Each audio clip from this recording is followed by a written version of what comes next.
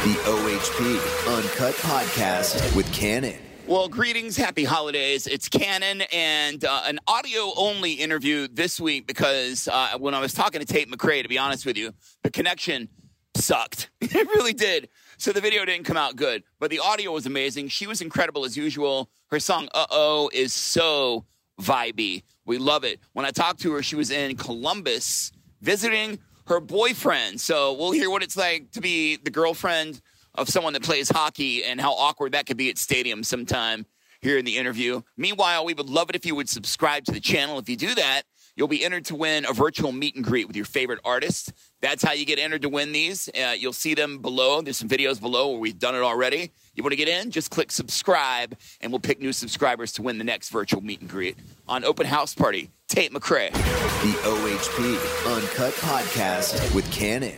Where are you? You're going to laugh. I'm in Columbus right now. Columbus, Ohio? Uh-huh. Why am I going to laugh at that? It's just like weird that I'm in Columbus, Ohio. I'm just here. It is random. What are you doing there? My boyfriend plays for the Blue Jackets. Yeah, here. So we're just Nice. So you pop into games. Did they show you on TV? Of course they do, right? I haven't been to a game yet, so I don't know. Oh, yeah. They'll do that. They'll be like, oh, look who's in the crowd tonight. Pop star, singer, songwriter Tate McRae is in the building. And you'll be doing something embarrassing like picking your nose because you won't know you're on. Yeah, I think it's my worst nightmare ever. So I love it. It's hockey season. It's fall weather. Look, it's flannel season. I know you love it too. it's like good vibes. So I'm happy. It is. It's cuffing season, but you've been cuffed. Right. Congratulations on your song going platinum. She's All I Want to Be. That is a massive honor for you. Yeah. Obviously it's nuts when a song goes platinum. I mean, it's just very, very, very cool. So I'm very happy and excited. Now, who tells you? Like your manager calls you up like, hey, boom. Yeah.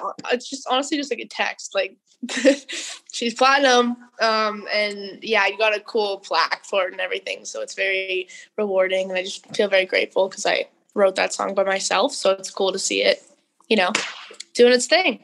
Yeah, of course. It must feel good to see people singing your lyrics back to you when you go on tour. I saw that happen. I came to your show in Atlanta, and it was amazing. And I couldn't believe how engaged and amazing your fans are. You really do have really, really great fans. Thank you. Yeah, they're pretty nuts. It's really shocking to me always because this is my first like real world tour that I did this year. And it was just like every city I went to, it was just shocking that many people showed up and that many people screamed their heads off. So it was just a blast. So what was the biggest learning experience? What did you take away from your first tour that you're going to remember on the second tour? Breaks are very necessary. I mean, I literally hadn't toured ever. So I basically toured for like 8 months, and it was, by the end, I was like, I am exhausted. So it's like making sure that you like take care of yourself in the midst of all of it and go home, see your friends, see your family, and like become sane again and then go on tour. I think that's like the big thing. Otherwise you can literally drive yourself nuts in that bus. Uh-oh, it's blowing up too. Congratulations on that. We're going to play that here in just a minute. Kind of a different song for you, right? So different.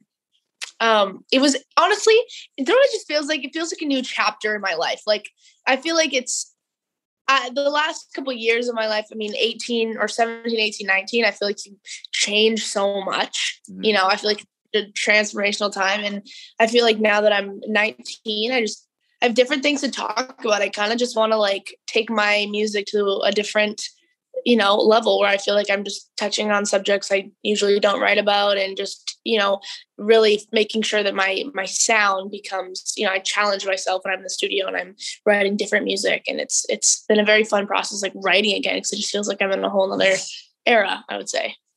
That song's kind of talking about going back to a lover, an ex-lover maybe, and you just keep going back and you get that adrenaline high every time you go back. Why do we go back? Why do we go back? Yeah, you obviously like them in the first place for a reason. So, I mean, I think as humans, you don't just like shut things off. It's like you can't just, I mean, in some cases, some people do, which, you know, you're a psychopath, you can do that. Yeah. But yeah, I think like if you like someone or if you love someone, that feeling of like being in the same area as them, there's obviously going to be like a connection that you two have that like literally no one else has. Yeah. And it's just like, it's a dangerous game. I mean, going back to an ex is like very, I don't know if it's the best situation, but for sure it's like an adrenaline high and it's fun. Well, you remember what Dua Lipa said. What did she say? If you're under him, you ain't getting over him. Something like that. When I heard that line, I was like, that's brilliant. I know your friend Olivia Rodrigo inspired you a lot, when she transformed her Heartbreak into an album, Sour, Grammy-nominated album. It was huge, and it came from her heart, and I know that inspired you. When it comes to this album, what emotions were you drawing from to create your next, hopefully, Grammy-nominated album? Honestly, my album's just at a time where a lot was going on in my life, and I'm not a person to, make up shit when I write songs. And so at the end of the day, it's as raw and as real as it gets. And I mean, that's my whole album is basically just inner thoughts inside my mind. And there's nothing else I feel like added to that. I wrote a lot of it by myself. I wrote a lot of it. It felt like I was just figuring myself out, and I was just going through a stage in my life, and I talked about it all. So what's the prevailing emotion then that people will get from the album? I feel like there's a lot. I mean, I think there's a lot of anger in the album. I think there's a lot of sensitive and really, really sad songs. It's super emotional. Like, the album is heartbreaking, like, on its own, I would say. It was a tough album to write, for sure. You're really bearing your all when you write songs like that. And then you have to live a personal life where everyone's up your ass and trying to chase you around and figure out who you're dating and all that. That's got to be annoying. Do you feel like as an artist, you give people enough in the music to where they shouldn't have to chase you to find out what's going on in your life? It's pretty much all in the music, right? A lot of it's in the music. I mean, I'm a pretty private person. I think one of the biggest misconceptions is like, if you post on social media, people will say, oh, you're not a private person, because obviously your life is in the public eye. But it's also like, there are parts of your life that just like no one ever sees. I mean, they don't see you at home when you're with your family or when you're with your closest friends, or, I feel like that's the side of things that I feel like I should just have for myself. And those are the things that keep you normal, is just like having your own opinion on yourself and having your family's opinion on you, and not letting the rest of the world affect that. But then again, like I post a lot and I'm pretty open with my fans. So they know quite a bit about me. Oh yeah, they definitely do. When it comes to like the paparazzi and things like that, how far have you had to go out of your way? Like, what's one crazy thing you've had to do if you wanted to be incognito one night?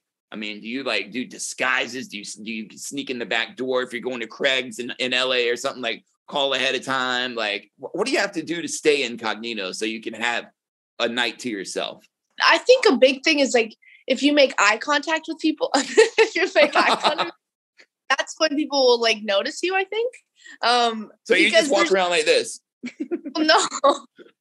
No, like there's so many famous people in the world now that it's like, people aren't just like looking for, I don't know. I feel like it's like, if you just like keep to yourself and you're pretty like, if you're like out there and you're, making a show, I feel like you're going to draw attention to yourself. But if you're yourself, I think you're fine.